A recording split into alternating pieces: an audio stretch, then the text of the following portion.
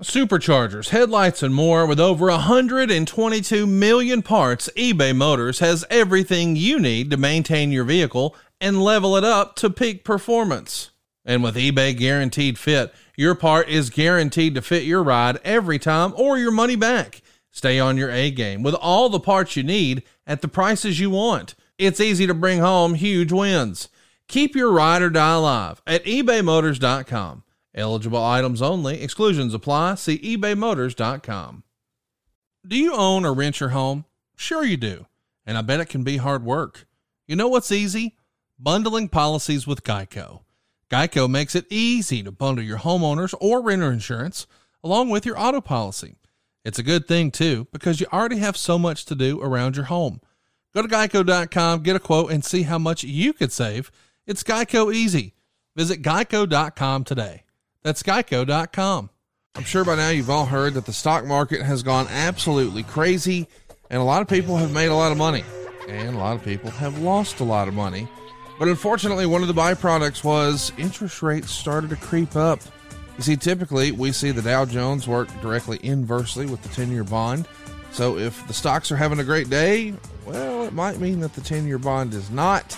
And when that happens, it means interest rates start to creep up. So we did get a few worsened notices over the last week, and that should serve as a reminder to you if you've been on the fence about refinancing. Now is the time. We've identified the floor. Rates aren't going to get any lower than they are right now. There's only one place for them to go, and that's up. Hurry, before it's too late, to savewithconrad.com. Now, you don't need perfect credit or money out of your pocket, but if you're in a 30-year loan, you're going to be able to pay your house off in half the time with roughly the same monthly payment. Just check out Mario from California. He says everything that Conrad says on his podcast about First Family Mortgage is true. The whole process was simple and easy. Jimmy was easy to work with. Not only was he able to knock 10 years off of my loan, my interest rate went from 4.25 to 2.62. Thank you to Conrad and his team. You made this veteran very happy. I'll definitely be recommending First Family Mortgage to my friends and family. What are you waiting for? We've got 5-star reviews, one after another, from families just like yours who either A, needed to knock out some credit card debt and lower their monthly payment by $500, $600, $700, even $800 a month, or folks who were in a 30-year loan and didn't think they could afford a 15-year loan. But now they're paying their house off in half the time, and they're doing it with roughly the same monthly payment. These rates won't last forever, and I want to make sure your debt doesn't last forever. Get a quick quote right now. We're licensed in more than 40 states. It truly is fast and easy at savewithconrad.com. NMLS number 65084, equal housing lender. Oh, and did I mention no house payments for 2 months? If you haven't already made your February payment, you won't have to make your February or your March payment. You're done until April. Find out how easy it is right now for free with a quick quote at savewithconrad.com. Stevens' brand new deep navy blue and sparkling 24 karat gold dip Twinkle Twinkle Rose is here. But time is already running out because the brand new color sells out each year. Don't miss out. Imagine on Valentine's Day when she opens this really cool gift box and out slides a blue rose trimmed in gold. You know, blue, the color of the sky just before the sun sets, and you can start to see all the stars sparkling in the night sky. It's breathtaking. Go now to see this real 24 karat gold rose deeply dipped in real pure 24 karat gold, with petals in this unique and dazzling blue color that mimics the stars in the sky. Exclusively available at Stevens Singer Jewelers. Real jewelers, real roses, really dipped in pure 24 karat gold with a real lifetime guarantee. It's always the number one Valentine's Day gift that lasts forever. It comes with your own free personal love note and ships fast and free to the real love of your life, your wife, your daughter, your sweetheart, and say, I'm lucky to have you in my life. Check out the entire collection of Stevens' famous roses. Roses start at only $59. Go right now to IHateStevensinger.com. That's IHateStevensinger.com. Welcome to Something to Wrestle With. Something to wrestle with. Bruce Pritchard. Bruce Pritchard. Well, you know. That's not a rib. She pooted. She pooted. Let her rip. No, yeah, but There's no box of gimmicks. Rumor and innuendo. I don't deal in rumor and innuendo. me something about fire? I don't give a shit. I ain't scared. I ain't scared to Fuck him. you, Bruce. You take the cheese. Double cheeseburger. You take the bread. Double cheese. Well, you know. And then double mayo. You know, it's called chicken salad. Double onion, motherfucker. You're nothing but an egg-sucking dog. Throw it in your Google machine. Goddamn, kid. God damn it. What the hell show you got there? I need more. Ooh, yeah. What say you? Pronouns, pal. And now, something to wrestle with. Con Bruce Pritchard. The second most recognizable athlete in the entire world today. Conrad Thompson. What happened when? What would Vince say about that? Well, hey, Vince, tell the my sure arms look good tonight. Yeah. They're so big. Yeah. Let's go. Bullshit. Welcome to WrestleMania. World title that. Welcome to something to wrestle with. Something to wrestle with. Something to wrestle with. Bruce Pritchard.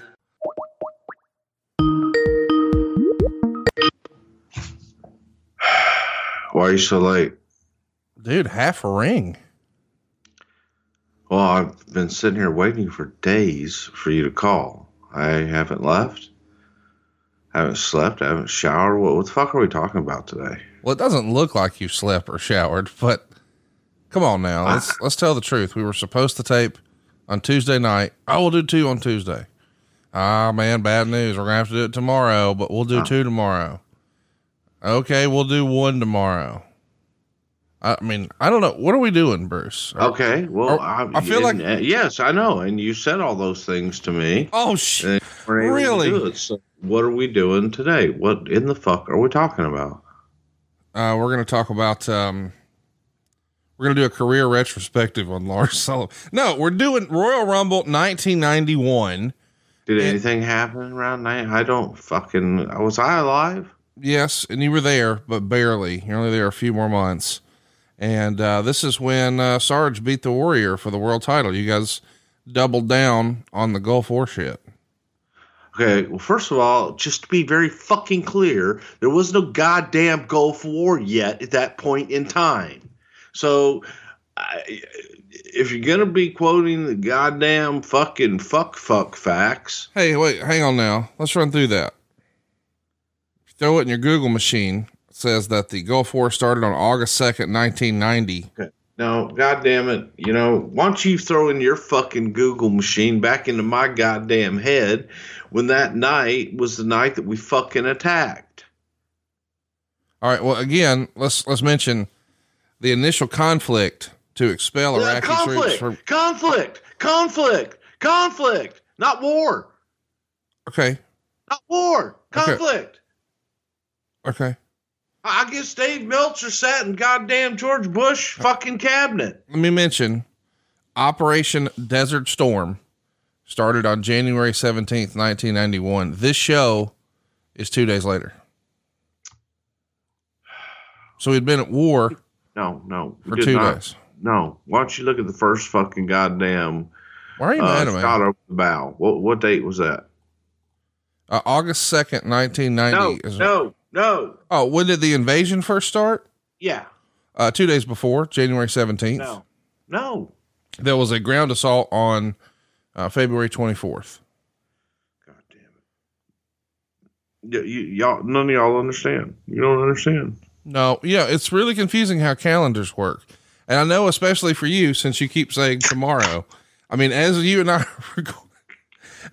are talking right now, I almost said recording, but I don't want to tell you that I'm recording, but any conversation we have from now on, I record just so hopefully I could chop it up. Hey man, what'd you eat last night? A chili cheese burrito. And you can't do that legally. Oh, I can. In Alabama, as long as I know I'm recording, I can do it. I got a fucking consent. Hey buddy, listen, we're going to talk about you eating corn dogs and chili dogs at the office, and I'm going to shoehorn in, you know what goes great with chili dogs? Blue Chew. And so we can still... Anyway, my point is, as we're talking right now, of course it's Connie. Yes. Hey Connie, Yes. chat me up. Oh, listen to this. What up, Ed Koski? Okay. I know where that comes from. Yeah. Just chat me up. Is that the deal? Y'all just all sit around and make fun of me now when you're That's all waiting I do. That's all I do my whole life. I just fucking, because I have so much goddamn spare motherfucking time. Well, speaking of all you do, let's just get you fired up now. I guess you saw a couple of weeks ago. Oh no, as you and I are recording this, on January 22nd, Meltzer had sent something out saying that you guys had done a really poor job planning the Rumble, and promoting the Rumble. And he just wished that you guys had his work ethic. And you called me screaming. I want you know, because everybody knows that you and Vince have a reputation for being lazy vacationers. You know, everybody hears all about those famous Vince McMahon month-long cruises and all those pictures of him on the yacht, you know, all that stuff. I know all that stuff. Yeah. You know the deal. Yeah. Y'all were just in Turks and Caicos, right? You know, so basically what he's saying is that our work ethic should just be to sit back and just work off of fucking hearsay, rumor, innuendo, and made up facts. Well, I did see that Yokozuna documentary, and you were still waving that banner about it with being added value to put the belt on Hogan after I screamed and hollered at you. Yeah, the whole world. at least they did their due diligence and saw that was actually a fact. I mean, but now you're struggling with how calendars work. I mean, the war started on January 17th, and you're acting like it didn't. You don't know that. You weren't even born yet. I wasn't born January 17th, 1991. Yes, I was. No, you weren't. I love that you say that and grin. Can we start the show? You're lying. Can we just start the show? You're lying because you got the work ethic of Dave Meltzer. You're a fucking lazy fuck that goddamn doesn't do nothing but lie. Oh, well, I was going to say that's a great compliment because everybody knows Dave Meltzer works 24/7 legitimately. And I do too. Oh yeah. He's just fucking awesome, man. He's so fucking great. And you know, what I really love is he just is able to fucking check all of his, wait a minute. I was going to say he checks all his facts, but I don't think he's ever printed one. Oh man, you woke up on the wrong side of the bed. I can tell from looking at your hair. What's wrong with my hair? Well, I mean, you don't see something really fucked up. You should see the back of my head. I'm going to tell you what I'm looking at right now looks like a toilet brush. That part looks good. No, I mean, if you like, look at the back. Look at the back. No, that's actually better. No, it's not. It's fucking goddamn too short. By the way, did you know that your brother looks more and more like you every day? Lucky bastard. Even when he blows his nose, y'all both blow your nose like horns. How do you blow your nose? Well, when I do, it doesn't make a horn noise where it goes, Arr. It's hilarious. But when I do blow my nose, I blow my nose with blue chew. Can we do the fucking show, please? We got I thought we have been. Oh, okay. Here we go. You call me, dog. See, I'm ready. I sit here, waited with bated breath. And I haven't even had a goddamn morsel of food yet at all. Me neither. Liar. No. Yeah, like fucking bacon biscuits and shit already today. I'm telling. Dude, I wish. Megan's got me on this bullshit. You know, Megan, bullshit. Megan got a Peloton. You knew that, but now she's got the Peloton treadmill. Now she's getting this stupid ass Pilates machine. So I'm eating all these like black rectangle boxes. What does that have to do with you? I know. I'm just saying, like, there's no more cooking at my house. Now there's all this meal prep horse shit that's just here. And it's like Forrest Gump, right? Life's like a box of chocolates. You never know what you're going to get. I have no idea what's coming my way. And then, hey, here's supper. It's teriyaki. Why don't you tell her to cook something? Well, because with this way, she knows, you know, there's 400 calories in this or that. So I don't fucking know. But I guess my point is we all got problems, Bruce. Can we do the show? Again, I've been waiting days to do this show. For you first, what'd you say that we were supposed to Well, we're doing, as we're talking right now on the 22nd of January. It's time to rumble. Here we go. Oh, it's been busy. No excuse. I was supposed to just say I have to wash my hair, and if you could look at it, it's all right now. You said, Bruce, that ain't true. You ain't fucking washed your hair. But I'm good. It's all good, man. It's all good. Hey, it's Conrad Thompson, and you're listening to Something to Wrestle With. Bruce Pritchard. Bruce, what's going on, man? How are you? You know, it's another day in paradise, Connie, by God. And I just adore and cherish every second that I can spend with you and all of our wonderful listeners. Now, them I like. Well, that's great to hear, because we all like the 1991 Royal Rumble. It went down on January 19th, 1991 at the Miami Arena, of course, in Miami, Florida. 16,000 fans were on hand that night, and this event, well, it deserves some discussion. Let's start first with the poster. It's one of the all-time favorite posters of wrestling collectors. It's the first year where it featured drawings of the wrestlers, where they're all marching towards the camera. It's a spoof of the 1979 film The Warriors, which was a similar style poster. But since 91, this poster has become sort of like the standard for all wrestling posters. They repeat this same style the very next year. What do you remember or think about wrestling posters? Do you think this Rumble 91 is going to remain one of the more iconic ones? Loved it. Absolutely loved it. It was a different thing in a different way. You know, for the first few, we had all the pictures of the guys up, and they were very standard. I like to call the pay-per-view posters or movie posters, you know, that would promote the bigger pay-per-view events. And on the Rumble in particular, there was only so much you could do because there was just a bunch of guys. Yeah. So it's a Rumble with Hulk Hogan, with Earthquake, a Big Boss Man, and Roddy Piper, and all this shit. This was a different way to do it, to put it into a setting. I thought it was cool as shit. It's one of my favorite. As a matter of fact, it's hanging in my house. Really? Yeah, really. I had no idea, since I've never been invited or whatever. You have been invited. See, now this is the other thing that you do. You probably edit out, because whenever I invite you, I bet you do. Because I've invited you, I don't know how many motherfucking times. Well, Bruce, you know, when I show up there, I'd actually like to see you. Well, what I hear is even your own kids right now don't get to see shovel the goddamn thing over here. Yeah, that's what I'm known for, shoveling. I shovel your shit here on the show every week. Well, Egan's got a fucking Peloton. It's true. She would actually be like, "Oh, this will be fun." You hear that shoveling now? No. Guess what? Why? It ain't me. Is it Kane? No. Is it? Never mind. Hey, let me ask this poster. Do you remember? Can you give us any insight on it? Like, who did it, or whose idea it was, or what Vince thought of it? Anything? It was Debbie Bonanzio from the Creative Services Art Department who came up and brought it to us, showed it to us. I'm not sure exactly whose idea, but the artist was some kind of big time artist. It was farmed out. It wasn't something that we did in house. It was farmed out to another artist, and he did a couple of them. And then they started to find other artists that could do similar, work like that, but you could tell it just wasn't as good. Was it Joe Jusko? Who? Joe Jusko? Maybe. Okay. Jusko, right? Jusko? Yes. That's it. Okay. But I'm not sure that he may have done the second one, but I don't think that when they continued it on a little bit, I don't think he did all of them.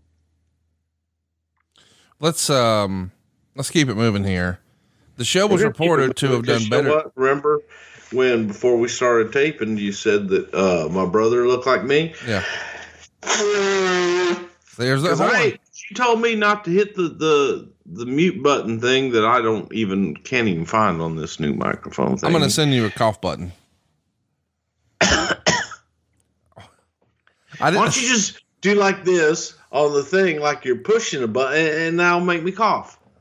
I love that you really are like my adult speaking spell. Let's see how it works. Here we go. It worked. See? I wish I could press a button and make your ass show up for recording. I just wish you had a better work ethic.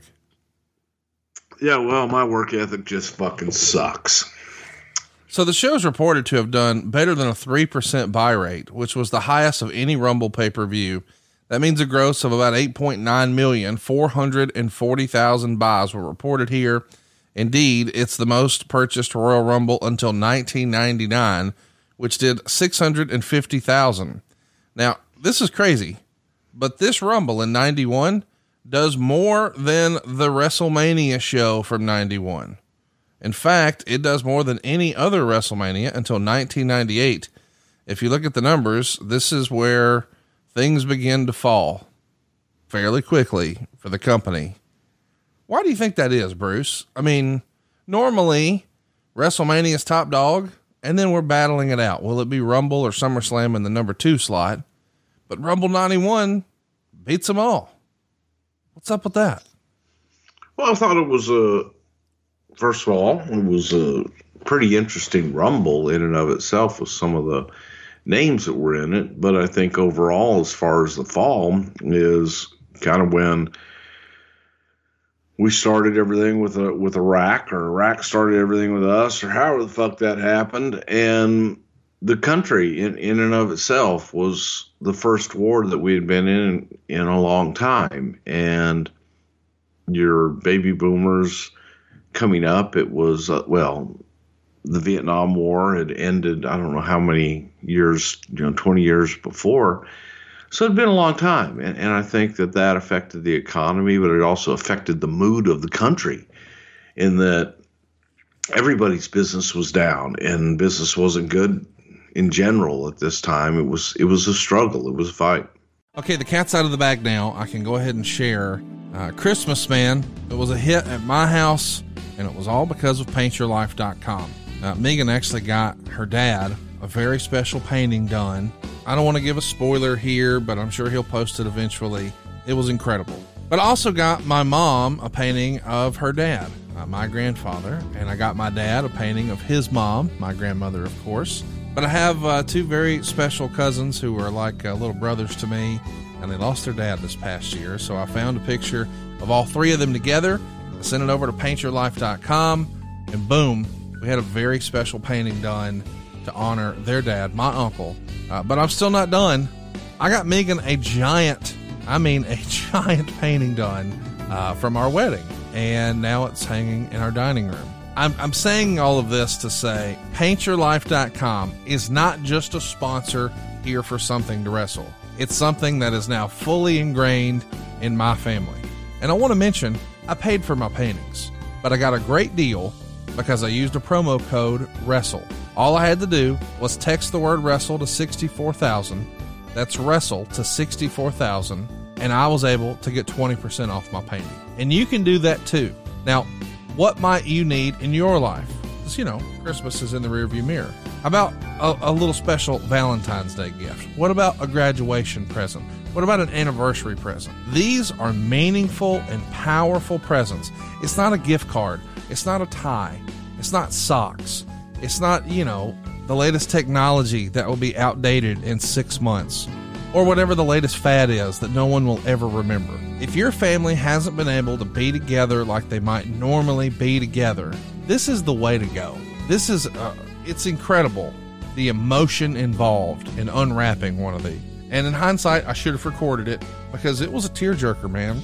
Everybody has something special in their life that they miss, and PaintYourLife.com can make it happen. They can even, and I've seen some folks tag me on social media who heard me talk about this, they can even put family members together who never met.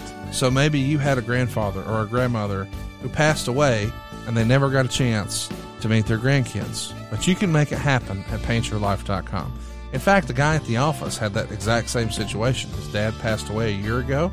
So this past Christmas, he had a picture of his newborn in the arms of his dad, done from PaintYourLife.com, and he gave it to his mom.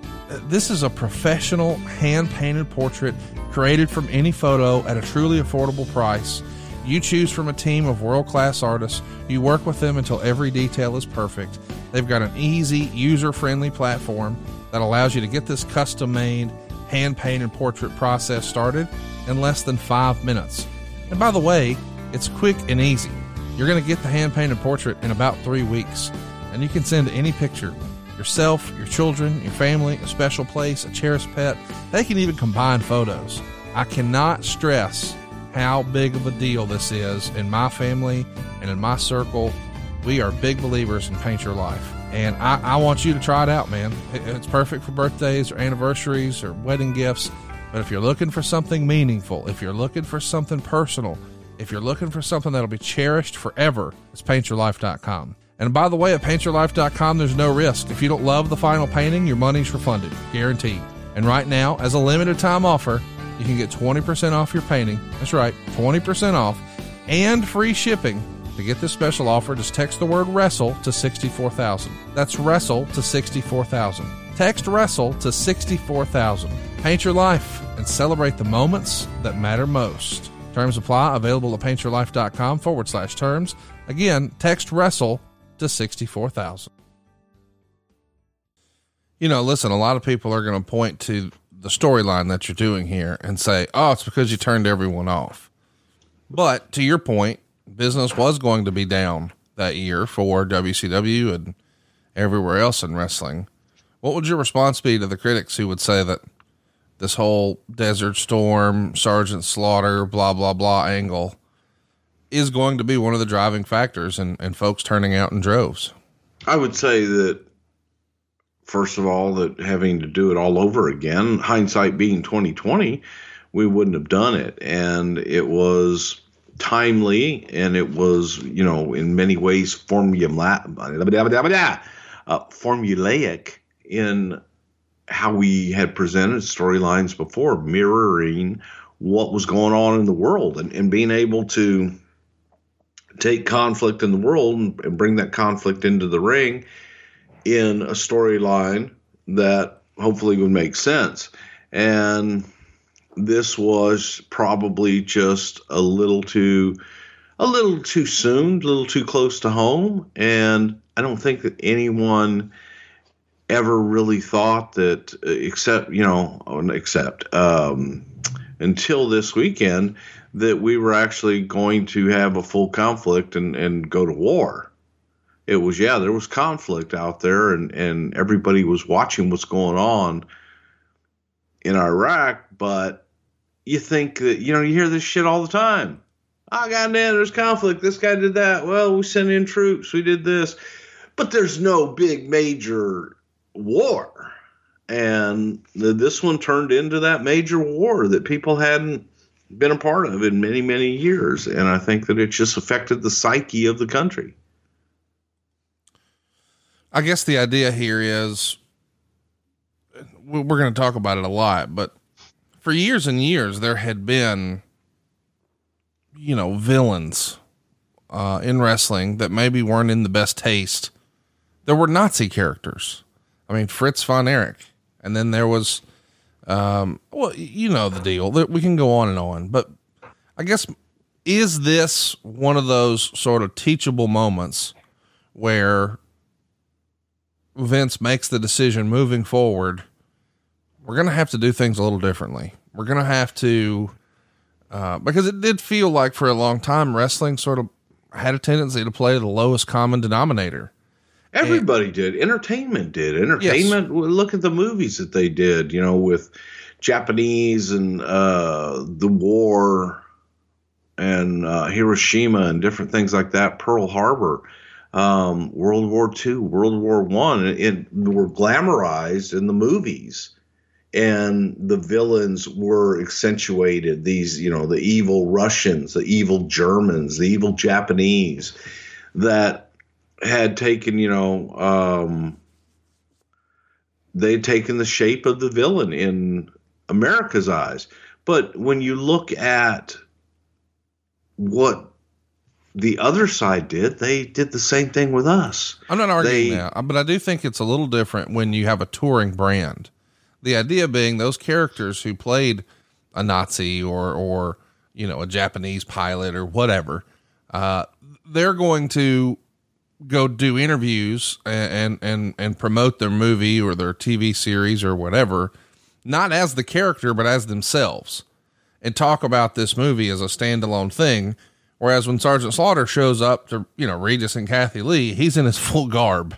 It's a totally different context, is it not? To some point. To some point, but I think that it had always been, you look at Japanese wrestling, and where Japanese wrestling really took off is when they started bringing Americans in to be the villains, to be the heels. Hey, here's the bad guys that, came over after Pearl Harbor and leveled cities. So, let's bring them in and portray them as these nasty, people. Forgetting about they bombed Pearl Harbor first. So, it was both sides. Both sides absolutely sensationalized it. And that was part of entertainment at the time. And that was something that was done. And when talent would go to different countries, I mean, you would go to Germany and you would go to, anybody didn't really go to Russia, but you'd go to Germany and work in Germany. And that's how a lot of guys got heat. I'm not saying it's right by any stretch of the imagination. And as you look back on it, it was just downright wrong, but, it was a different time. It was a completely different time of a different society that accepted that and not only accepted it, but expected it. When you look back and you think about, war, conflict, or whatever you want to call it in the WWE, are the two examples, and obviously they're way different, but they do have some similarities in that they were playing off of, a real life event. Now, one was in hindsight and one was very much in the moment. I mean, by days. This and Muhammad Hassan, are those the only two instances? Because it feels like they're a little out of the comfort zone, a little out of what you normally do, and a very similar result on both. I'd say that both were victims of bad timing as well as just, probably bad characters and just bad judgment. I don't know about judgment. It was timing. I think that if they had been done at any other time where some of the outside circumstances hadn't taken place, I think that they would have been fine. But when you start seeing people in war, which they had never seen in real time before, you got to remember, your closest war was Vietnam, and that magnitude, and all you saw was film that when it finally got back, but you didn't see the reporting of the war the way that they were able to report it in 1991 with CNN and having cameras, live cameras there that were reporting it. That was unheard of. Right. And it was the first time anyone in the world had actually experienced that. This episode is brought to you by Magic Spoon. Growing up, cereal was one of the best parts of being a kid, but eventually we all give it up because we realize it's full of sugar and junk we probably shouldn't be eating. So if you've been trying to cut down on carbs or sugar or unhealthy food the new year, you're probably thinking, man, I can't eat anything anymore. And we're all trying to eat better, especially in January and February and the first part of the year. But a healthy breakfast doesn't have to be boring. This can actually be one of those New Year's resolutions you stick with, thanks to Magic Spoon. Because Magic Spoon has amazing flavors that you love, but without all of the bad stuff. How about zero sugar? What about 11 grams of protein? There's only 3 net grams of carbs in each serving. And so many of you have asked, and now you can finally build your very own custom variety box. You can choose from the best-selling cocoa, fruity, frosted, and blueberry flavors, plus brand new flavors, including peanut butter and cinnamon. This is amazing. It really does taste amazing, and it's honestly too good to be true. It's keto-friendly, it's gluten-free, it's grain-free, it's soy-free, it's low-carb, and it's GMO-free. This has been a major hit at my house. The kids are flip-flopping on what they like the most. But dude, peanut butter and cinnamon, they're fired up about it. Cocoa has been, I think, probably the unanimous champion at the end, at least in my household. But I know the Silvas, man, they're rocking the fruity like it's going out of style. Here's the great part. You can try them all. Go to magicspoon.com/wrestle and grab yourself a variety pack and try it today. And be sure to use our very special promo code WRESTLE at checkout to save $5 off of your order. Oh, and by the way, Magic Spoon is so confident in their product, it's backed with a 100% happiness guarantee. So if you don't like it for any reason, they'll refund your money, no questions asked. That's magicspoon.com/wrestle and use the code WRESTLE to save $5 off. And we thank Magic Spoon for sponsoring this podcast and breakfast. Yeah, that's a great point because, cable had not really been a thing, it wasn't possible. And, now with cable, you get 24/7 coverage of this with reporters on the ground there. It's a different thing. I mean, for the first time, Americans are seeing stuff in real time and not hearing about it after the fact. Now, normally we stick to wrestling news and notes here, but considering how prominent a role, patriotism is playing in the show that we're covering today, I do think we probably need to dive a little bit into the events surrounding the Gulf War or conflict, whatever word you want to use, Bruce. In August of 1990, Iraq, led by Saddam Hussein, invaded the oil-rich country of Kuwait. And on November 29th, the UN Security Council authorized the use of force against Iraq, and it did not withdraw from Kuwait. If it did not withdraw from Kuwait by January 15th, 1991. So giving you context here, this show takes place 4 days after Iraq was supposed to exit Kuwait. Of course, by January of 91, the Allied coalition against Iraq had reached a strength of 700,000 troops. 540,000 of those were U.S. personnel and smaller numbers from the British, the French, the Egyptians, the Saudis, the Syrians, and other national contingents. But Saddam is refusing to withdraw Iraqi forces from Kuwait, and he's maintaining that he wants to make this a province of Iraq. And they've built up like 300,000 troops during the occupation. So it looks like we're going to be in a full-scale war. And the Allied coalition's military offensive against Iraq began on the 16th and 17th of 1991. So the day after and 2 days after he was supposed to exit. There's a massive U.S.-led air campaign that continues throughout the war. And over the next few weeks, we're going to have sustained aerial bombardment that we're all seeing on ESPN. And it's going to be named Operation Desert Storm. We're going to destroy Iraq's air defenses before attacking its communication networks and government buildings, their weapons plants, their oil refineries, their bridges, their roads. And by mid-February, the Allies had shifted their air attacks to Iraq's forward ground forces in Kuwait and southern Iraq, destroying all their fortification and tanks. Here's the gist. 2 days before this show, the shit hits the fan. Were you too far down the road, Bruce? Was there even a consideration of let's call an audible? Or were you still optimistic that, this will all blow over? We should just stay the course. I think that if you were to ask anybody in that time that they believed it would pass, that it was, you know what, man, okay, a couple things here, a couple things there, because it had been so long that there was anything more than that, hey, they're going to get out. Everything's going to be fine. May take a couple days longer than it's supposed to, but everything would be fine. I think the internal optimism, most people sometimes can lead you down, not wanting to believe. People call me a pessimist because I'll say, well, hey, shit, man, this could happen. God, that won't happen. Come on, no. Well, it could. And sometimes it does. You want to believe. You want to hope that we're not going to go that far, that they're not going to do something stupid enough to create a war, and that you're actually going to go into battle. That was something that we all thought, as Americans at least, that we were beyond that for so long. Right. When you clearly Slaughter knows the creative, Hogan knows the creative.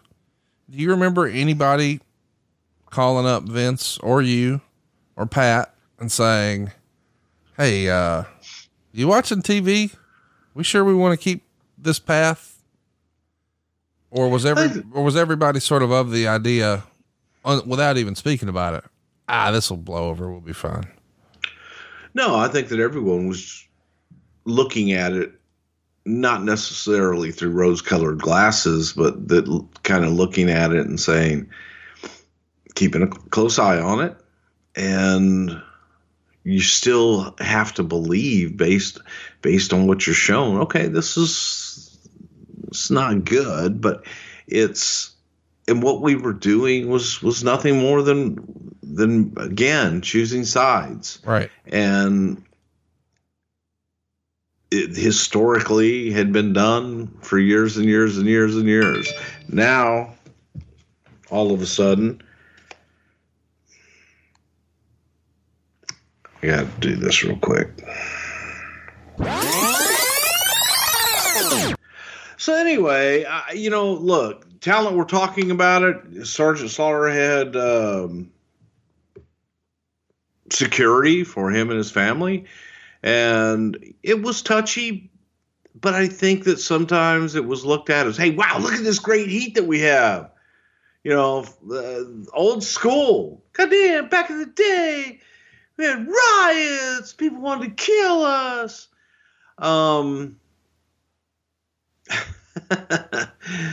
That's what you strived for, as insane as that sounds. You strived for people coming into the ring and trying to kill you, because that meant you got heat.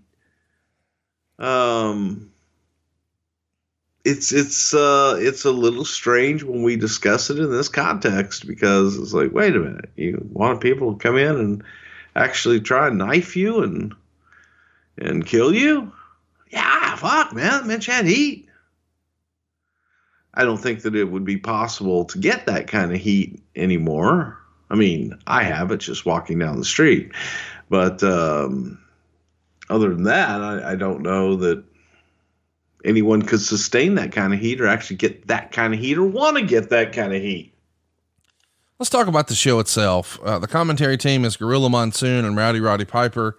Piper's going to hijack the show just about 3 seconds into it and go on a tirade about the troops.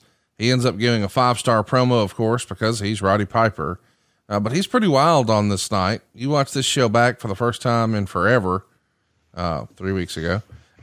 Chat me up here. How do you think Gorilla and Roddy did together? And how did he do on this night, where clearly we're trying to do more than we normally would? I think Roddy was a little fired up in general, and everyone was. There were things going on in the world that we were keeping an eye on, and there was a patriotism taking place in our country, and that was something that hadn't been as fervent as it was in 1991 with the strife overseas. So there were people that were united as one in the United States. And again, that was something that hadn't happened in a long time. And I dare say hasn't happened since. Let's talk about the show itself. This is a fun show. I mean, I absolutely loved this era. I'm at my peak fandom as a kid here. Meltzer even said it's probably, here's the thing, man.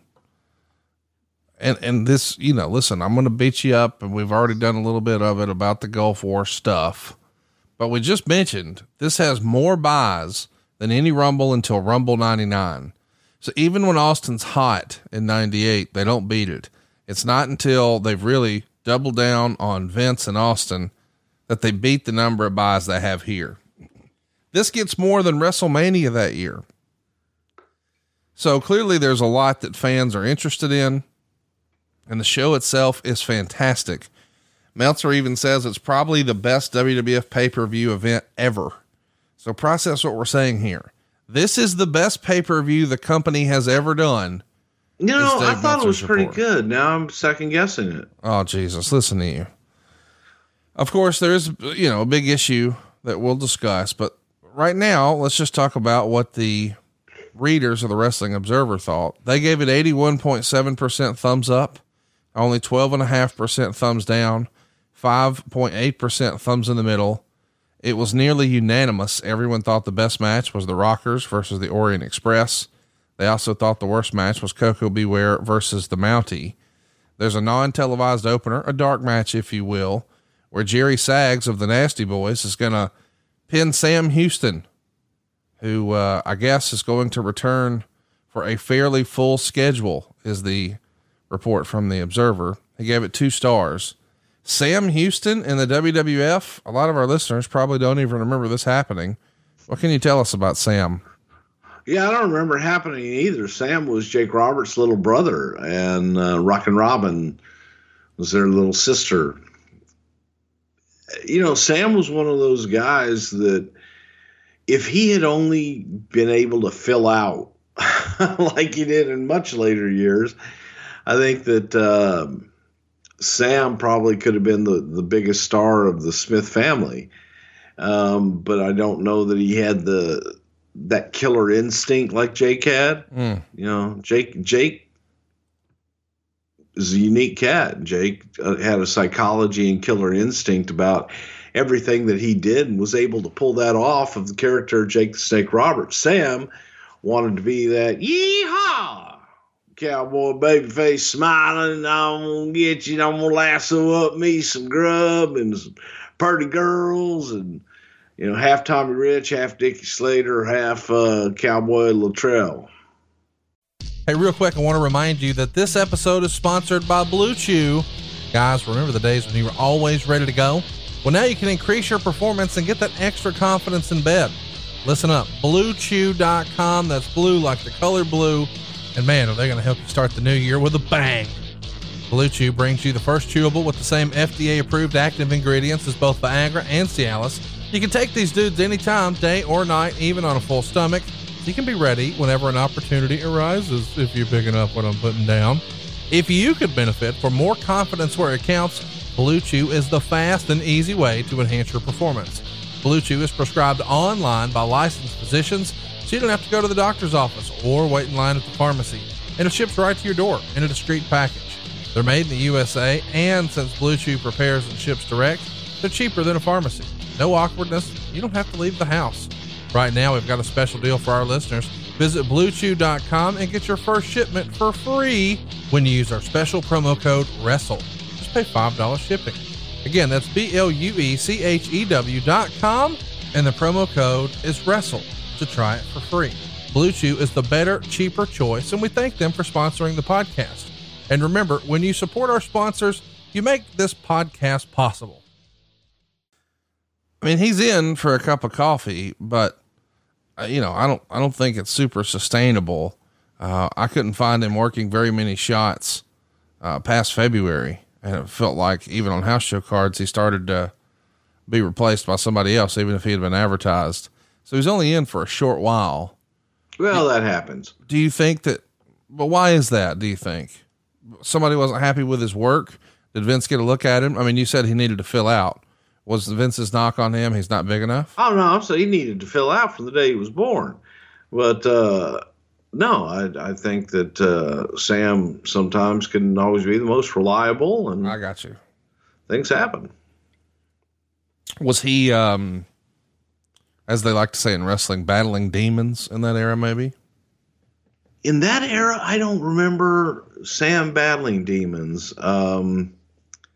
I know in certain parts of his career that he may have had some demons to speak of, but I don't remember during this time that he was really off. But I think that there were some things that we just couldn't see on the surface and didn't know about.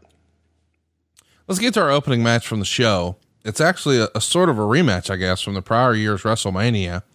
The Orient Express versus the Rockers. The WrestleMania team was Tanaka and Sato. Tonight's team of the Orient Express is Kato, which is Paul Diamond, and Tanaka. This match is far, far superior. Meltzer gave it 4 stars.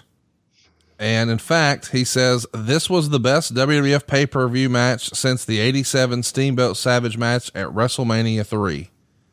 So if you're going to watch one match from the show, I know your inclination would be, well, let's watch the Rumble or the title switch.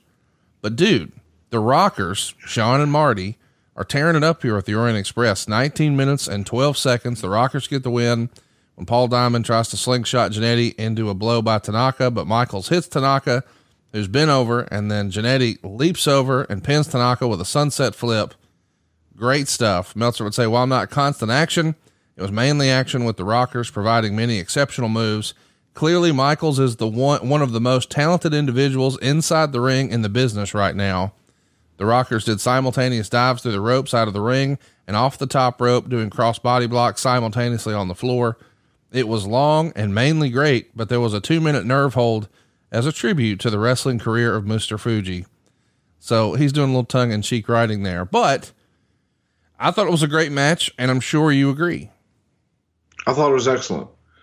And these 4 guys loved working with each other every night, loved going out and stealing the show, which in many ways they did here. And they were able to take that first position on the show, set the tone for the rest of the night, and deliver awesome matches. They liked working with each other. You know, you go back and think about Shawn and Paul Diamond. They were tag team partners in, what was it, Texas All-Star or whatever the hell the car salesman had. Not Bill Barons.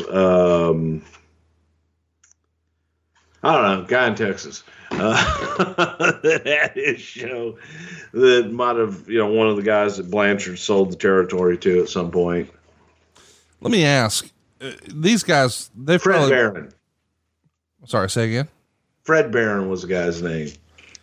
But these 4 guys, they've been working together since the AWA, right? Yeah. And we're making beautiful, beautiful music together. What do you think of Meltzer's assessment that even here in January of 91, clearly Michaels is one of the most talented individuals inside the ring in this business right now? Did you guys believe that in January of 91? Yeah, believed it the day that they came in as a tag team full time, not in 88, because then they are, I mean, 87, but when they came back in 88, yeah, I think they were the best tag team in the country, in the world at that point. It's probably one of the best tag matches of all time. Certainly. Like no other tag team even came remotely close. Right. Well, it's Angle's time here. They interview Randy Savage, and he's backstage, and he said that Sergeant Slaughter promised him a title shot when he would win the WWF title later in the show. And Sean Mooney asked what if Ultimate Warrior won, and Savage said Sherry would take care of that. So Sherry came out in front of the crowd and does a long interview with Mean Gene. She's all dressed up, and for all of her talents, one of the things Sherry didn't do well here is cut a big promo. Warrior comes out to save the interview. Sherry asks Warrior to give Savage the next title match. Then she starts rubbing Warrior's chest. He's got his hair back, saying how she always admired him and talked about their lips touching. And she always fantasized about what it would be like to touch his chest. And then she gets down on her knees, and you can sort of, I guess, let your imagination run wild. But Warrior says no. And Savage starts throwing furniture backstage and runs out to the ring, but Warrior's gone. But here's what's interesting to me. This is 91, mostly a kid-oriented product. When Sherry goes down to her knees, the crowd pops like, well, they're going to see something. Some folks maybe were even chanting for it. What do you remember about this little piece of business here? Freak out. Yeah. Just go out and get a title match. You don't care what it is you have to do, Sherry. Yeah, dig it, If he's not listening to you up there, then go down there where he can hear you a little better. Understand what I'm saying? Yeah. Man, this was Sherry at her best. This was Sherry being that seductive queen, bitch, witch that she played better than anybody, man. And it was fun to watch. It was just really, really fun to watch Sherry at her best and for her to do her work. Randy was Randy, and Warrior was Warrior because all he had to do was stand there. If you're a body guy like Ultimate Warrior, why would you be wearing a leather jacket here? That's a good question. Also, I can't answer that question because, see, I'm not a body guy, and I wouldn't even wear a leather jacket there. I'd just let it go, man. What the hell? Watch right now. I'm just. Oh God, you need to tan. I got to get you one of these tanning beds. Hey, Send it to me, please. I'm begging you. Send me the stand-up bed. You're not going to use it. Just send it to me. I'll pay you the freight. Why would a baby face Can say, you wrap it up today?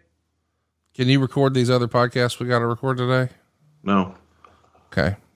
Well, but that's not fair. It is fair. We've got ads that were sold for sponsors and we haven't delivered. We're going to the bed. deliver this weekend. We've talked about this. Okay. Why would a baby face say no to a title defense? I mean, it feels He wasn't saying no to a title defense. He was saying no to Sherry. okay. Yeah. I just blew your mind, didn't I? Where were you for this? Are you in Gorilla in this era, sitting next to Vince like you are these days, or not so much? I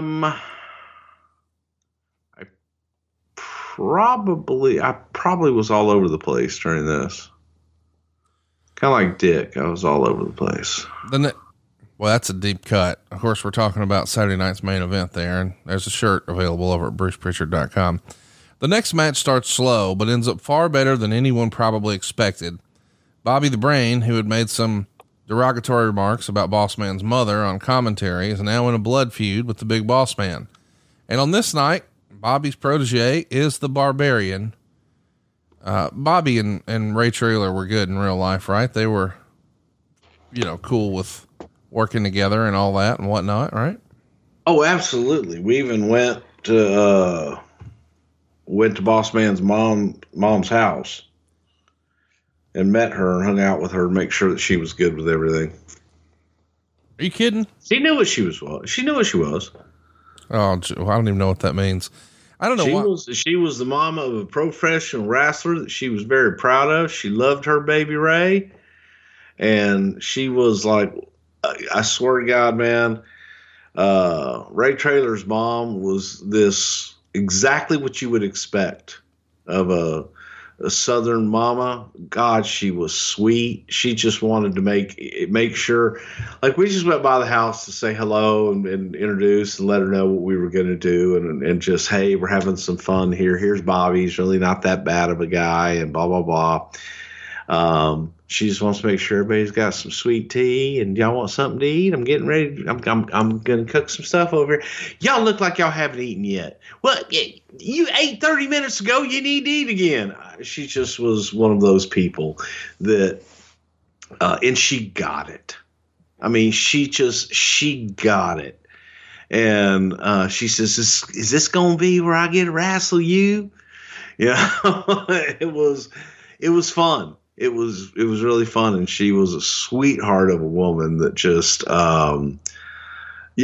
if you were to go to Central Casting and I need, that sweet mama who had a boy, a big boy, a giant, like a big giant Jethro Bodine boy that she loved more than life itself, that was Ray Traylor's mama. That was Mrs. Boss Man, which made it easier to do all the stuff that we did. I like the reference to Central Casting there. How fun is it that Boss Man through his career had so many family related angles, whether it's this one or, with Big Show's dad. Your daddy's dead. Yeah. So Boss Man pins the Barbarian. You want to guess how long this match is? Don't look. No, don't look. I can't. What are you doing to my thing? 14 minutes. They gave the Barbarian and Boss Man 14 minutes. But how about this? Meltzer says Boss Man pinned Barb in 14-14 by reversing a flying body press and rolling with it for the pin. The first part of the match was downright awful. They didn't touch until the 2-minute mark, did a few decent moves, and then they did a bear hug spot that lasted 2.5 minutes. But from that point on, it was excellent, with the two trading one hot move and near fall after another until the finish. 2 3/4 stars. And Boss Man, you've talked about a lot, being a big bumping heel, but he was sort of all over the place body wise. When he first comes in, he was a lot bigger than he is here. He starts to lean out, and man, he could move for a big fella, and certainly Barbarian could too.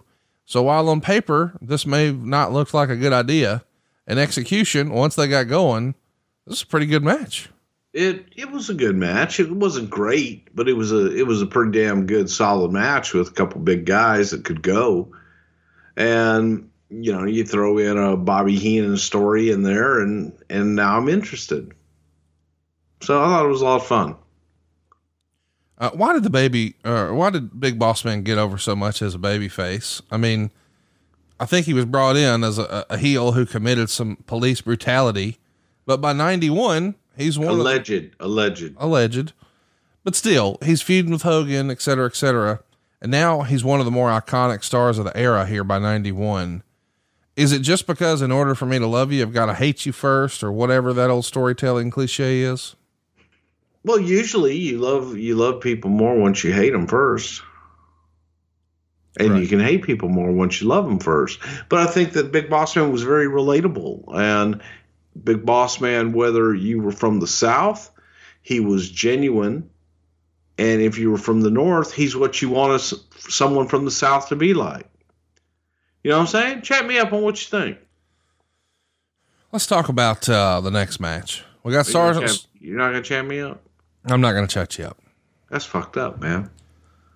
You're like a Southerner down south that us Northerners, well. Whoa. 2 weeks ago, you were a Southerner. I'm a goddamn Texan. I'm as Southern as it fucking gets. There is no more Southern than me because I'm a Texan. You're a damn Yankee. So Slaughter wins the WWF title from the Anabolic Warrior in 12 minutes and 45 seconds. That's directly from the Observer. Yeah, fuck him and those goddamn references. Has he ever looked in his little midget mirror that makes him get all puffed up and shit? Does he have one of those magical mirrors that, like, he's got to see something else in the mirror when he looks at it? Yippee! Warrior comes out wearing. Okay, why is it okay for this little shit? Oh God! Fucking put nicknames and shit on other people. Oh, but don't fucking disparage fucking Dynaball Dave. Are you really? What are you doing right now? What? I'm doing the same thing that the reporter, that the journalist. Don't do that. Huh? No, can we just talk about the show? Why are you hot about what somebody wrote 30 years ago? Something that I find very offensive. When he puts names and well, Jesus Christ, are we going to fucking debate whether or not Warrior was on steroids? Of course he was. I don't know that. Oh my God.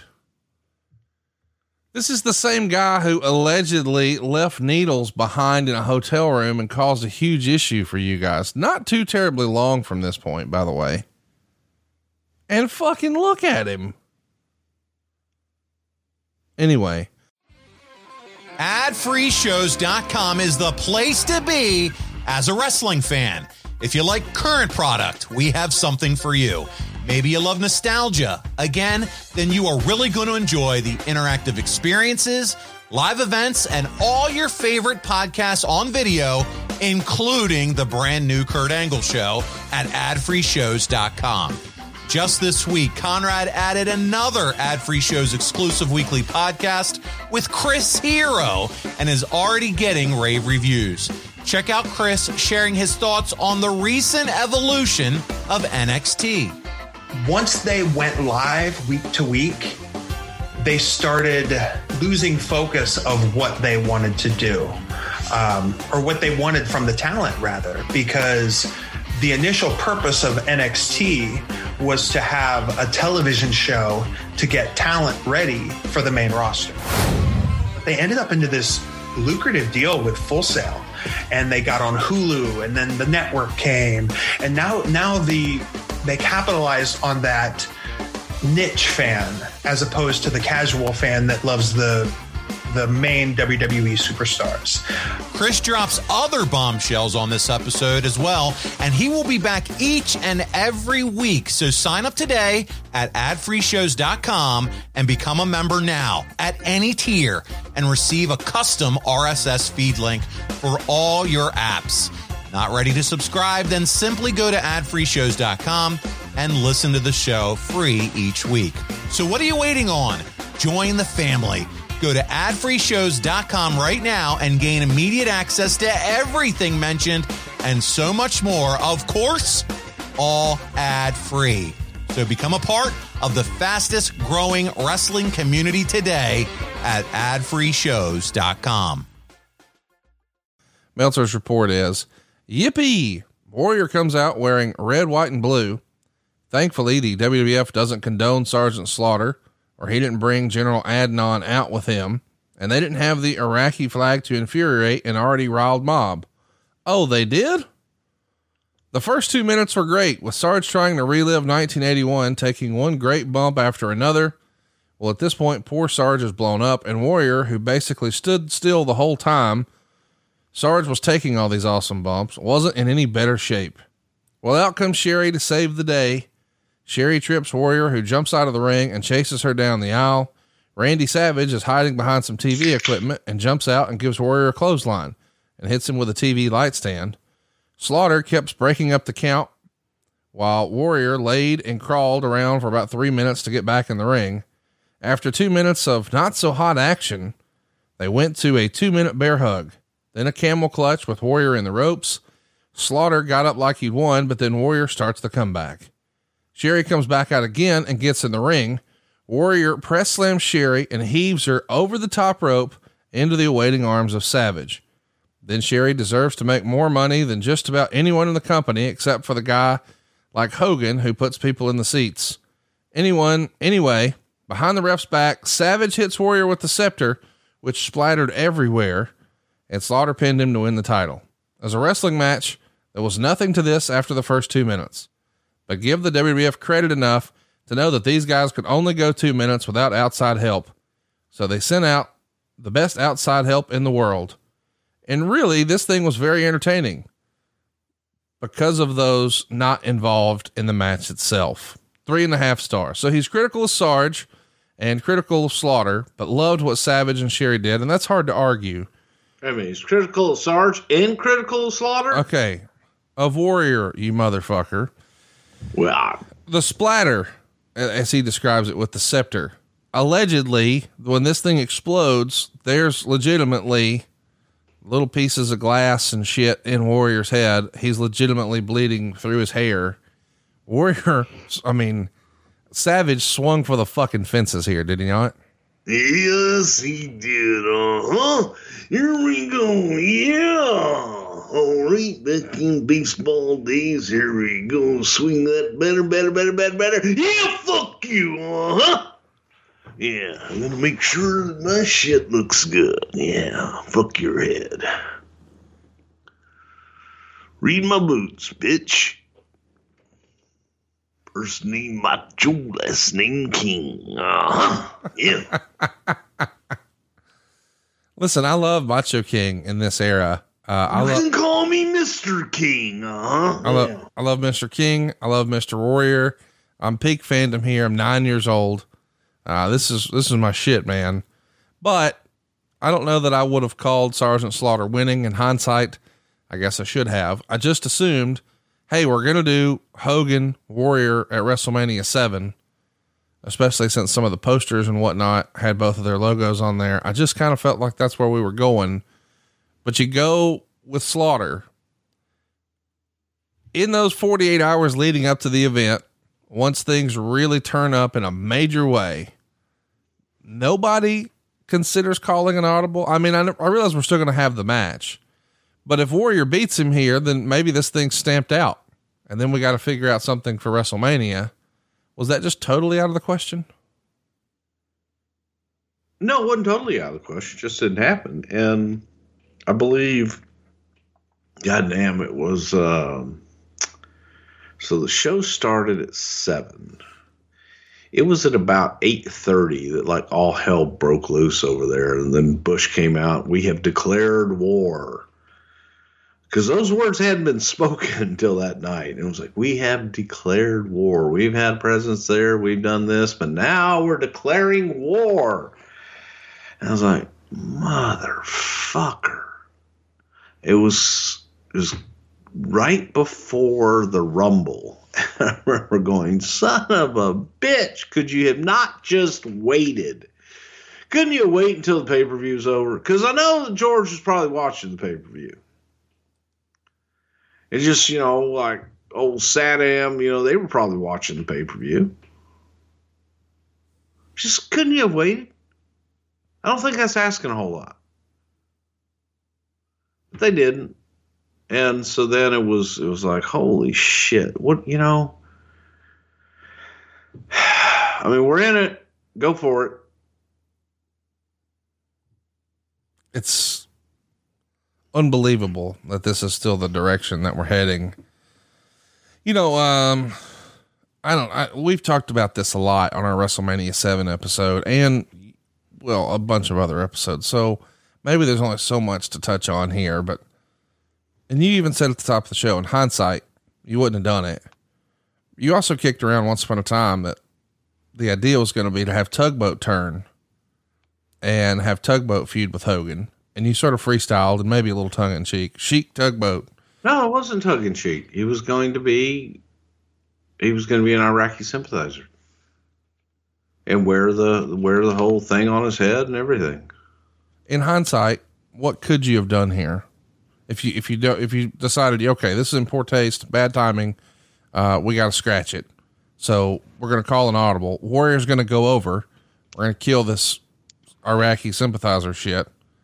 But now the next day, we gotta have a real plan for what we're doing for Mania. What do you think it would have wound up being?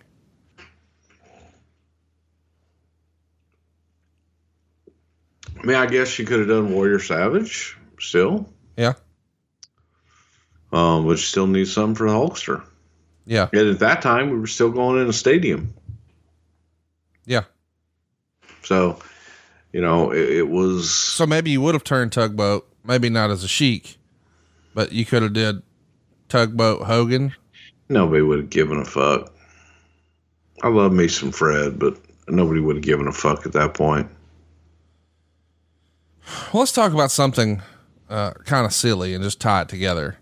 You remember when we talked about when Warrior came back in 96 and he had the little moment on Raw where Jerry Lawler's going to hit him over the head with a framed picture, but he's going to have glass out, not glass on the head.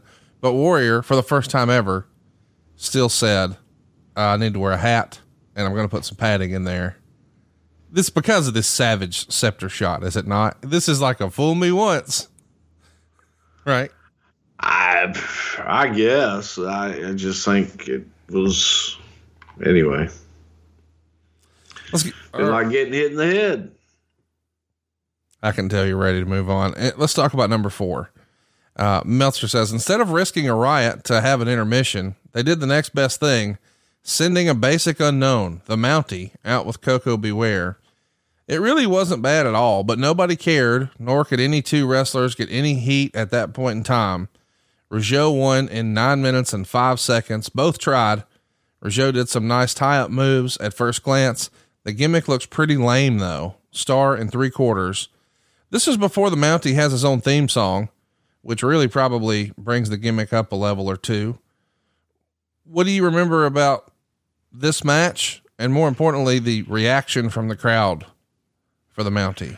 Oh God, the crowd did not give a fuck. They were still hot buzzing about Warrior. And I don't know that anyone thought in a million years that Warrior was going to drop the championship that night. No. So you're looking at it. The audience is still in somewhat of a stunned state. So why not bring out a Mountie and a Birdman? I'm glad you said what you said about nobody being able to call the Warrior, because this feels like, and I'm sure you're going to shit on it, but this feels like one of the first times that there is maybe a discussion in the back about the creative and what way should we go. And the statement is they'll never see it coming. Sort of one of the original of this era swerves, if you will, because a lot of times what was going to happen was fairly predictable, but given what was happening on TV and how over the Warrior was and how Savage was maybe a little past his prime. Yeah. Nobody really would have called this, but a lot of times when people say, oh, they won't see it coming, they won't be able to call it. If a decision is made for that reason, a lot of times it winds up just not being the best. Do you think this is one of those instances where it was a swerve for the sake of a swerve and going a different direction? No, because it was continuing the story between Randy and Warrior for WrestleMania. That's true. And getting the title off of Warrior, so that Hulk and company could go on to WrestleMania. The story was Randy and Warrior, so it was an opportunity for them to continue that story and make it even hotter and make it about the championship. After the match, we go to an awkward person on the street interview spot where they have random people in the audience giving a shout out to our troops in Saudi Arabia. Normally we would be hearing who they think is going to win the Rumble. And it would be a bunch of little kids saying, I think the British Bulldog is going to win, and shit like that. Adam Sandler was there? Yes. But instead we're having, even police officers give a shout out to our troops in Saudi Arabia. Is this a way to sort of, I don't know, counterbalance what we're doing with Slaughter? It was, again, it was the mood of the country. So you look around and everybody was talking about it. And just, thinking that, by God, America's going to prevail and there ain't going to be no war because nobody wants to mess with us. God bless our boys for going over there and keeping everything peaceful. That was the sentiment of the country, and that was something that we just wanted to put out there and let everybody know that we shared that sentiment. Let's talk about the next series of promos. This is one of my favorite parts of the Rumble. You have a lot of, if not all, of the Rumble participants cut a promo. I guess that's not all, but most. And man, Bulldog and Martel here are gigantic. I mean, they're right off of a bodybuilding magazine. And then oddly enough, the last person to speak isn't Hulk Hogan, which I think is normally the tradition in this spot. Instead, it's Tugboat. And he says something like, if it comes down to the Hulkster and myself, and then he hits his old whatever shit. Tugboat's in the last spot. What's up with that? It's Tugboat. Well, just a minute ago, nobody would have gave a shit. Nobody did give a shit. Nobody did give a shit. But he was a big son of a bitch. By the way, I feel bad for him because he's a nice guy. Oh, no, he's a great guy, a wonderful guy. And, I think that with the natural disasters and shit where he was Typhoon, I thought he was tremendous as Typhoon. I just thought the Tugboat character, I thought sucked. I thought it was a grown-ass man in a fucking striped sailor outfit going, doot, doot. It just wasn't, it doesn't say Uncle Fred with a little striped shit on there and all that going out toot, baby. Should have been a killer. Should have been big, mean, nasty, big Fred. I love you, Big Fred. It was, I'm not, Tugboat wasn't, hey, first of all, I think that a gimmick of a guy named Tugboat would be cool. Just not, I wasn't crazy about the outfit, wasn't crazy about the portrayal, and I thought that some of the early vignettes were just absolutely the drizzling shits. I want to mention when they cut back to the announce desk, it's a cold cut, just right from Tugboat's promo straight to Gorilla and Roddy. And they're trying very hard not to laugh. And then Gorilla loses it and Roddy loses it. And when Roddy starts laughing, Gorilla really starts laughing. I feel bad for Uncle Fred here. Oh, Uncle Fred. I think Uncle Fred was okay, little babies. He might have been sleeping during this time. He had the narcolepsy. He might have already nodded off. It was all good. Somebody wake him up. Wake Uncle Fred up! Let him know it's time we're going to eat again. Here's my question. Here's my question, I guess. For him to mention Hogan, if it comes down to me and Hogan, clearly that's not something he's doing on his own. Did you just want to have something in your back pocket in case the heat got too crazy and you needed to call an audible? No, we weren't calling an audible at that point. But why would he mention him there? Just standard. If it comes down to me, biggest star in the company. And they were closely associated like a tag team. Correct. So like if Axe and Smash were in there, they're both going to try to win type deal, right? Here comes the Axe, here comes the Smasher, their demolition, walking disaster. Yeah. Up next, a match that includes... I'd mention you if we were in a Royal Rumble. No, you wouldn't. Yes, I would. Yes, I would. I'd say, hey, let me chat you up about Connie. I love that. We're in the Rumble at the same time. He's going to find out real motherfucking quick why I'm 3-time, soon to be 4-time motherfucking Black Belt Hall of Fame. Are you really about to be 4-time? Okay. Up next, a match that includes two guys named Virgil, but also an angle that's been building literally for years. Even at the Rumble the year before, Ted DiBiase was shoving and berating Virgil. So this has been a long game here. It's Ted DiBiase, the $1 Million Man, and Virgil on one side, taking on Dusty and Dustin Rhodes. This is essentially going to be their swan song here with the company. And it's basically a backdrop for the long awaited split between DiBiase and Virgil. They go 9 minutes and 57 seconds.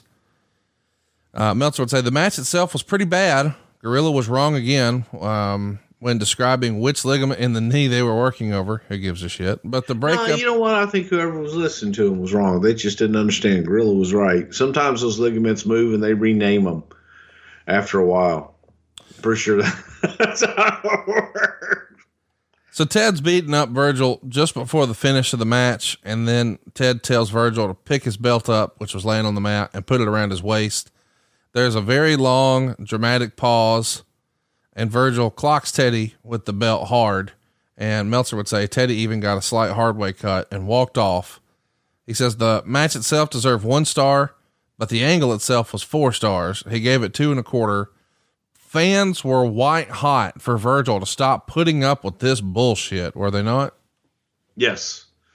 And it had, just gone for so long. And I think that the way that Virgil portrayed it for so long, man, it was a slow burn that, they wanted him, and it wasn't the typical old manager when the promoter would ask, "Are you getting all your money?"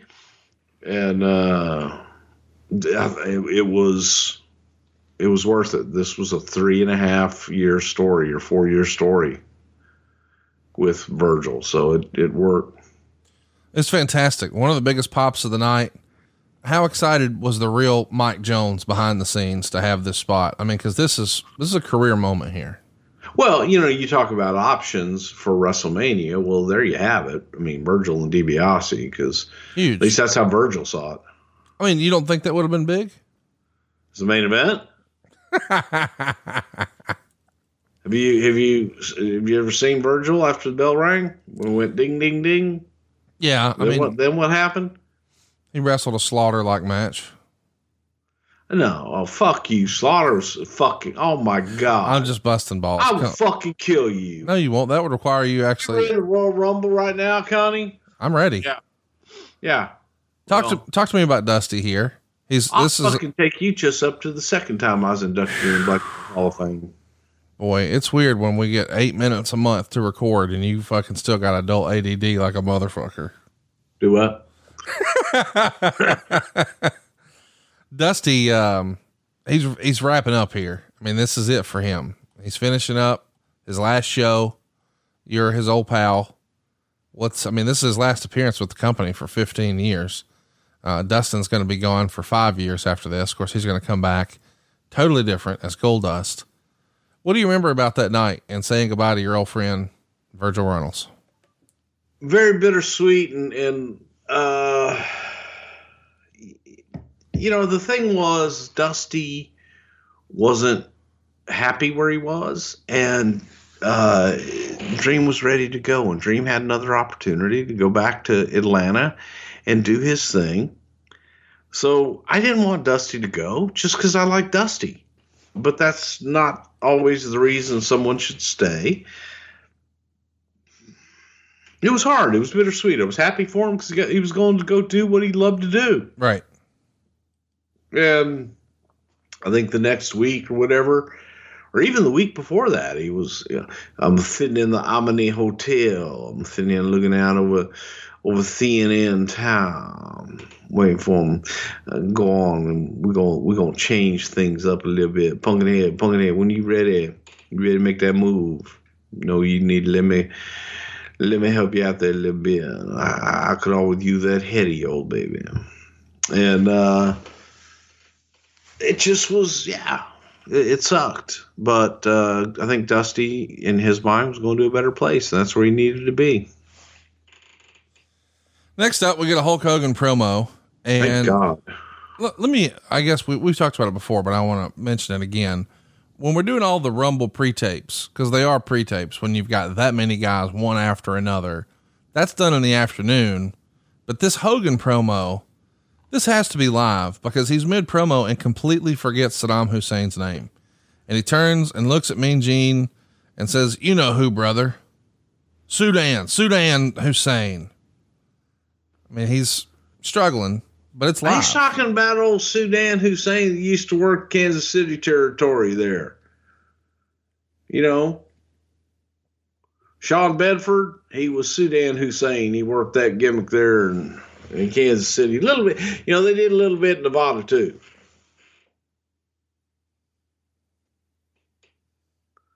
You look a little like Saddam Hussein. You gonna tell me anything about the promo, or are we just gonna keep doing bubblegum shit here?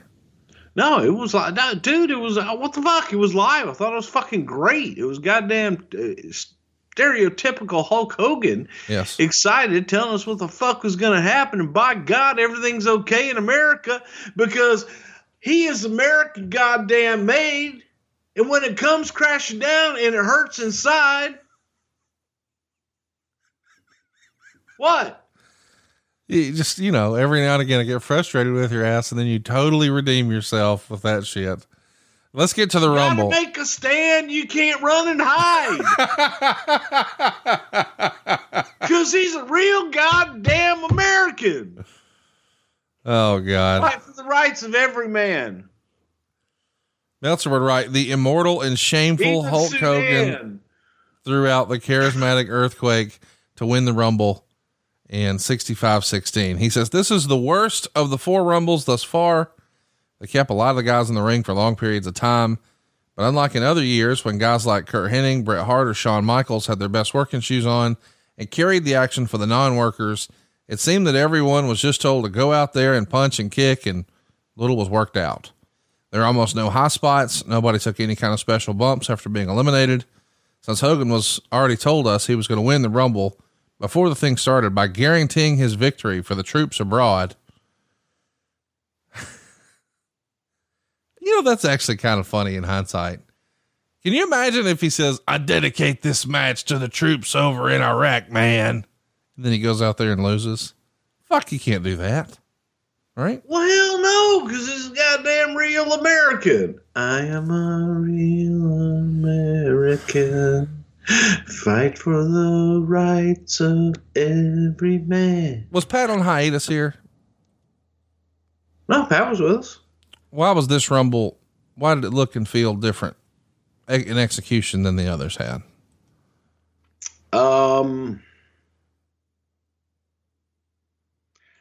I think more than anything is because we were worried about so much other shit.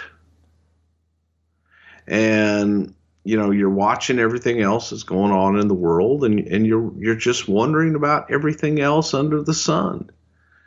So when you're focused on that, Pat had to help with the damn Warrior and Savage stuff, and then you got to do all this. It just wasn't, we spent the weekend down there going over everything, but there were a lot of what ifs, and there were plan A's and plan B's, but there was never a change in the match. There was never a change in the attraction, how we got to that attraction and what we might have done before and after. There were different ways to approach it, but then we were in it. And fucking declared war while we were in the middle of the Rumble. Again, they could have just waited. Like, I mean, think about it. The Royal Rumble's over, and you go to CNN, and they're reporting on Hulk Hogan winning the Royal Rumble. Sergeant Slaughter is the new WWF champion. And, oh, by the way, here's President Bush. It's true. Oh, it's damn true. No, I'm not just talking about the fact that the Kurt Angle Show will start for free this Sunday, Super Sunday, anywhere you enjoy podcasts.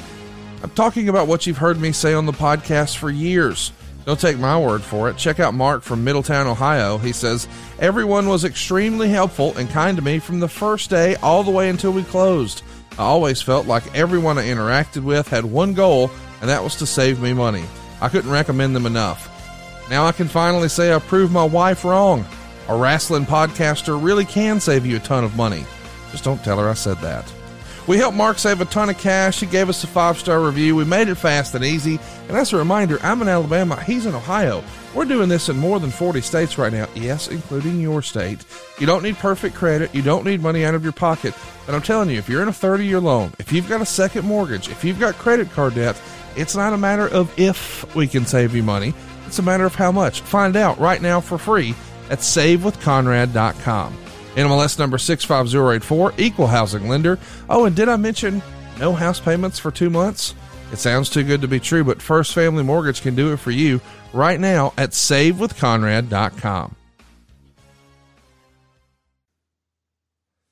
You get to be ringside for this. I think this is the only time you were ringside for a Royal Rumble. You come out with The Undertaker. How was your experience that night? Well, he didn't listen to me. Otherwise, he would have won. And if he'd only listened to me, then he would have won that championship much sooner. I'm confident of that. You want to try to discuss Saba Simba here? Want to discuss Saba Simba? Saba Simba, Tony Atlas comes out in a very regrettable gimmick. He's Saba Simba here.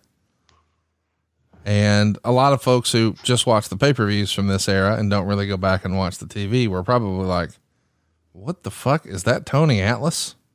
What's he wearing? Wait, what'd they call him? What can you tell us about Saba Simba here? Saba Simba, when I came back, actually, no, no, it couldn't have been Saba Simba. Yeah, Saba Simba's here, Bubba. No, I don't think so. Well, you're wrong. I don't think I am. Because Saba Simba, when I came back, I will never forget, it was in Hershey, Pennsylvania, and Vince wanted to show me this gimmick. And it was, this music, and Tony Atlas comes down with this shield and all this garb and this immaculate fucking deal. And he gets in the ring and he takes all the shit off, and he was wearing blue trunks and he was barefoot and bald headed, and says, what do you think? I said, well, I think Tony Atlas forgot his boots. He said, what do you mean? I said, well, he comes out in all this shit, he's Saba Simba, but once he takes all the shit off, he's Tony Atlas without boots. Right. I was not a fan of Saba Simba in any way, shape, or form. So, but I tell you, it was, I think I was the only manager that got to go down and stay down there for the Rumble itself. I could be mistaken. No, there were others. They were all around the ring. Okay. Then that may have been the year that we did it, but it was, that was interesting. That was an awful lot of fun. So I want to ask about Saba Simba, because this is the last time we see the character. He's here as Saba Simba in Rumble 91. And afterwards he's not on TV. And I don't even think he works a match with you guys again until September. And he has one last match in Allentown, Pennsylvania, working with IRS, but it's a substitution for Jim Neidhart. So it feels like, hey, we need somebody and we can get him. So here he is. But this is it for Saba Simba. It may have been, as far as I remember, man, might have been just a tryout thing. Let's try this and see if it works. But then, when they brought him back later on is when he had all the garb and all the shit. And And guess what? It still didn't work. Hey, Conrad, you know who was asking about you the other day? Nobody. Nobody. I think his comeback was August 4th, 1990. And on August 28th is when he's recast as Saba Simba. You know, in hindsight, maybe not the best idea, but Tony Atlas did some interviews along the way where he said he was homeless before. And I'm not trying to poke fun, but he says, I was homeless and living on a park bench when I got a phone call from Vince McMahon. And I don't know how Vince would even call him there, but I don't know how did he get the number to the bench. I know it's not funny, but it's like, but I mean, that's you hear that and you go, anyway, the point is, so while we may say, man, I can't believe they did that, or why would he do that? I think sometimes we forget that these are real people who have real bills and real life to live and pay for and responsibility. And, my favorite, I saw this thing years ago where they asked Christopher Walken why he did this movie, because it didn't really fit. Like, he had been doing all these serious movies and now he did this silly shit. And it was just like, wait, what is this? And he just matter of factly said, oh yeah, my wife wanted another house. I was like, oh, okay. We forget this is not just artsy fartsy stuff all the time. There's a real practical, oh yeah, he has to go to work and get paid too. So, in hindsight, that's what happens, folks. Yes. If you don't work and, not everybody has a work ethic of, oh God, here we go. Dave, but, unless you work, you don't get paid. And sometimes hours can be a little ridiculous. We're racking up. You gotta work to get paid. We're racking up the regrettable gimmicks here. Are we not though? With Sergeant Slaughter being the Iraqi sympathizer, Saba Simba, we're rolling. We're done though. What do you think about the Bushwhacker spot? One of the better spots in Rumble history. Absolutely classic. Absolutely, sure. just classic, and love it. Shane Douglas is in this Rumble. We haven't spent a lot of time talking about Shane. I think most people, when they think of 91, they don't think of Shane as being here, but he was. Why didn't it work, Shane, here why didn't he stick? I mean, we know he's going to wind up back in WCW and have a good run there and then go sort of recreate himself in ECW. But here in 91, it feels like he checks all of Vince's boxes. He's a good looking guy in good shape, got some good size on him. I just think we already had Shawn Michaels. And yeah, Shawn was still in the tag team as the Rockers, but I don't know that even then that Shane that there was something missing, I think, with him at that point. Still trying to find himself. He was still thinking about being a dynamic dude and shit like that. He had to conquer that first. I want to mention this. Meltzer says, Valentine went out at 46 minutes, which means he was in the ring for 44 minutes. As the story goes, this was his punishment for working the Herb Abrams dates in New York. The company, since Valentine wasn't under contract, couldn't stop him from working the indies, but they weren't too happy he worked for McMahon's enemy, Mr. Abrams. What do you make of that report from the Observer? I really don't think that Vince would even be able to pick Herb Abrams out of a lineup. Yeah.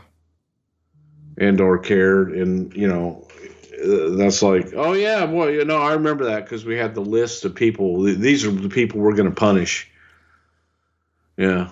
This one, it was like by Greg's name. It was like a HA, well, everybody knew because it was just so obvious. Everybody knew because DDM, like DSDM. No, he knew. Come on. What? Dipshit Dave? No, actually, see, I'm not even going to put the M on the end of it.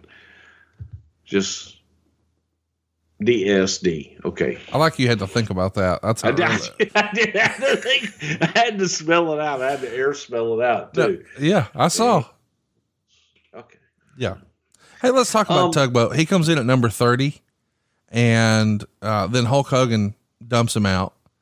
And Meltzer would put in the newsletter, in parentheses, a feud in about 9 months. Was that considered, do you think, at the time? Okay, we're not going with him for Mania, but We can have him mention it here in the promo. We'll have him come out last. We'll have Hogan dump him. Maybe we can come back and do something at SummerSlam. I think Vince always has in the back of his mind something that he would like to do. If I may not be able to do it now, but I'll do it later. And Right. Let's see how it works. Eventually, the final three. You want to talk about a weird Rumble? Normally we get down to a final four and everybody's like, oh, what's it going to be? Well, the final three here, Hogan, Earthquake, who by the way, they did big business with the prior SummerSlam, and Brian Knobbs. How the fuck is Brian Knobbs what is this? Anybody could be it. Anybody could win it. Listen to you. It is. The Earthquake stuff here feels like it goes a little long. Eventually they eliminate Knobbs, as we mentioned, but Hulk is teasing, hey, I'm going to body slam him. He goes for the body slam and he collapses. So Quake squashes him a few times, but then he does a Superman comeback, a body slam, and a clothesline over the top rope. It feels like the crowd was ready for it to end. Maybe it stretched a little too long. Meltzer gave it 2.25 stars. The crowd was definitely ready for it to end. I think that the crowd, man, after the Warrior match, they were done. Yeah, I agree. Well, what did you think of the Rumble? You watched it back 3 weeks ago now and have clearly forgotten that there were even other referees there, but what do you think? Is this the payoff for Hulk Quake here at the end? We don't get more follow-ups after SummerSlam except for this. Is that sort of putting a bow on that feud maybe? Basically, I guess it's a nod to it, to get people to remember it, but I didn't think it was that good. I didn't think that this was one of those Rumbles where we sat back and went, oh my God. It's nice to see Taker out there and get to see me go out there with Mark and all that and do, little things. But, which by the way, Taker should have been the original Diesel spot when I watched that and looked back on it. And he should have been the guy standing in that ring for about, 7 or 8 people and just clear it. Until finally here comes Hogan or whoever the fuck. But it was okay. It just wasn't great. We had one story to tell that night. This is before it's sort of promoted as win the Rumble, get a title shot. But as it happens here, Hogan wins the Rumble and gets a title shot at WrestleMania. When do you remember somebody saying, hey, why don't we just make that part of the show? That was in October or November when I came back before WrestleMania 9. There you go. Is a way to get Yoko in there. And the original idea was, I think I've told before, was Scott Steiner, to bring Scott Steiner in as a single. And holy shit, brand new guy, first time in the Rumble, win it and go to WrestleMania. Let's talk a little bit about something else that's reported in the Observer. He did report that there were people in the office. Well, here we go.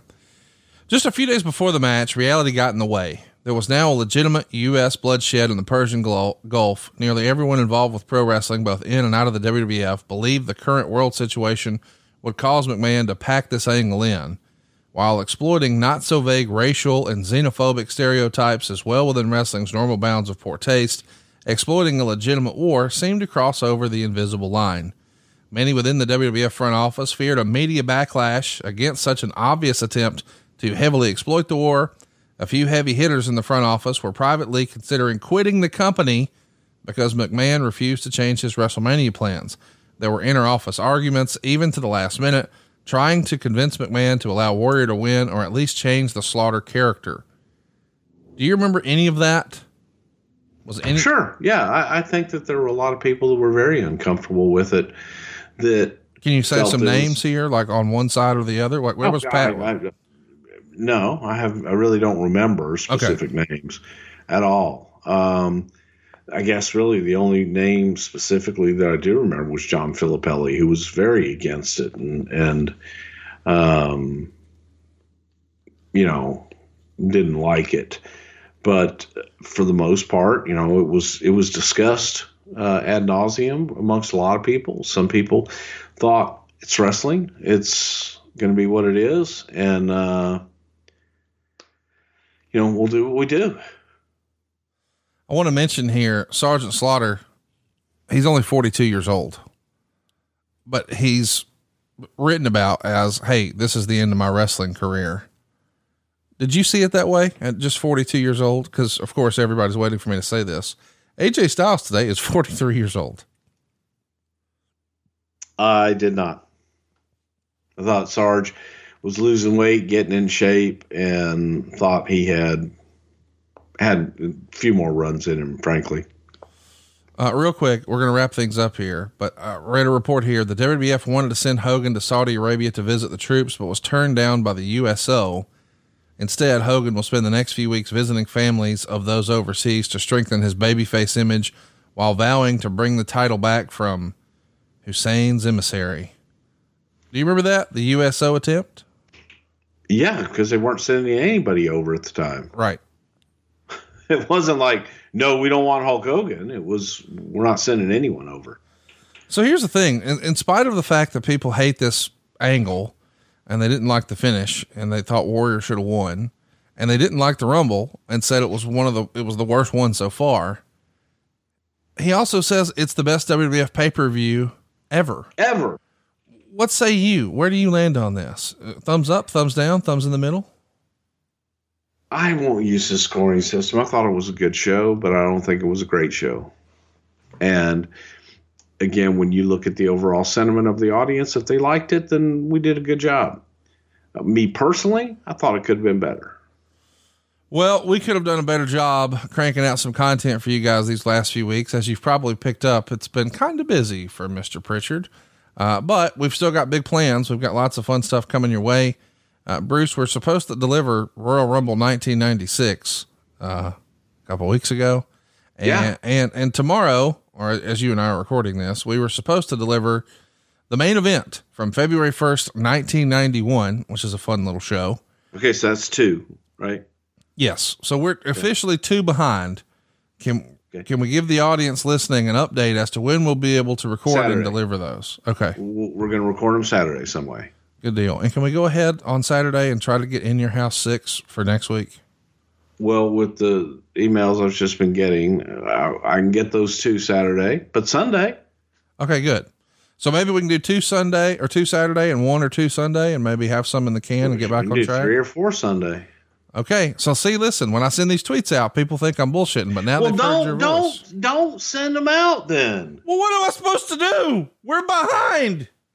We're going to get 2 and we're going to catch up. So by doing the 2 on Saturday, we're caught up, right? Yes. Then we're going to get ahead. Okay.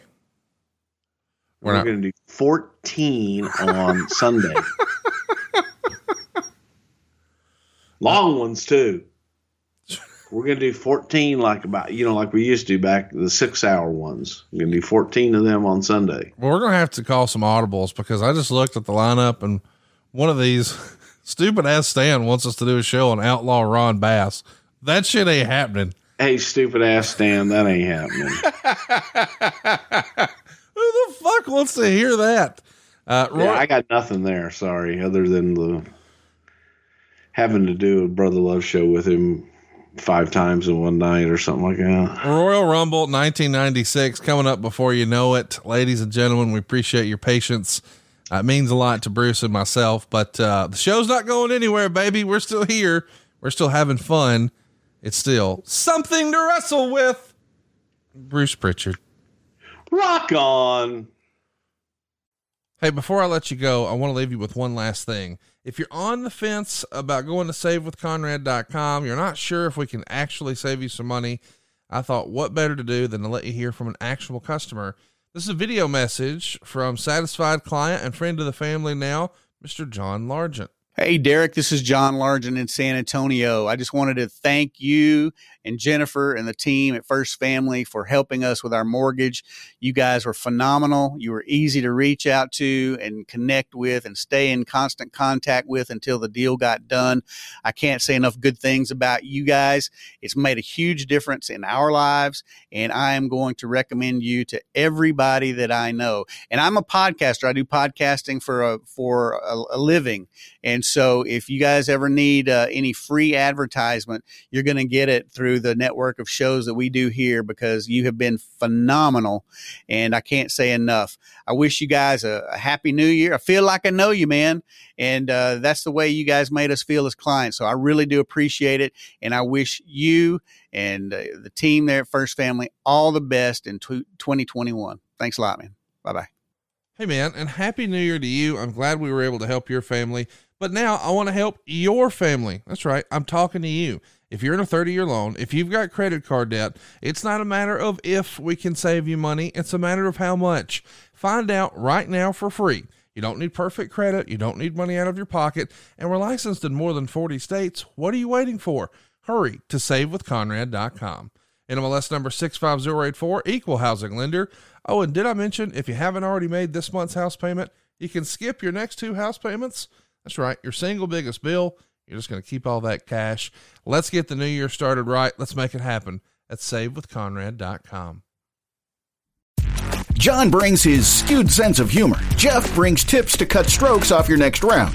Together, it's those weekend golf guys. They'll pay a lot of money to PXG and Titleist and Callaway and on and on and on, right? How many yards do you think you're going to pick up with that extra driver? I think I can get an extra 5 to 10. What if I give you 15 to 20?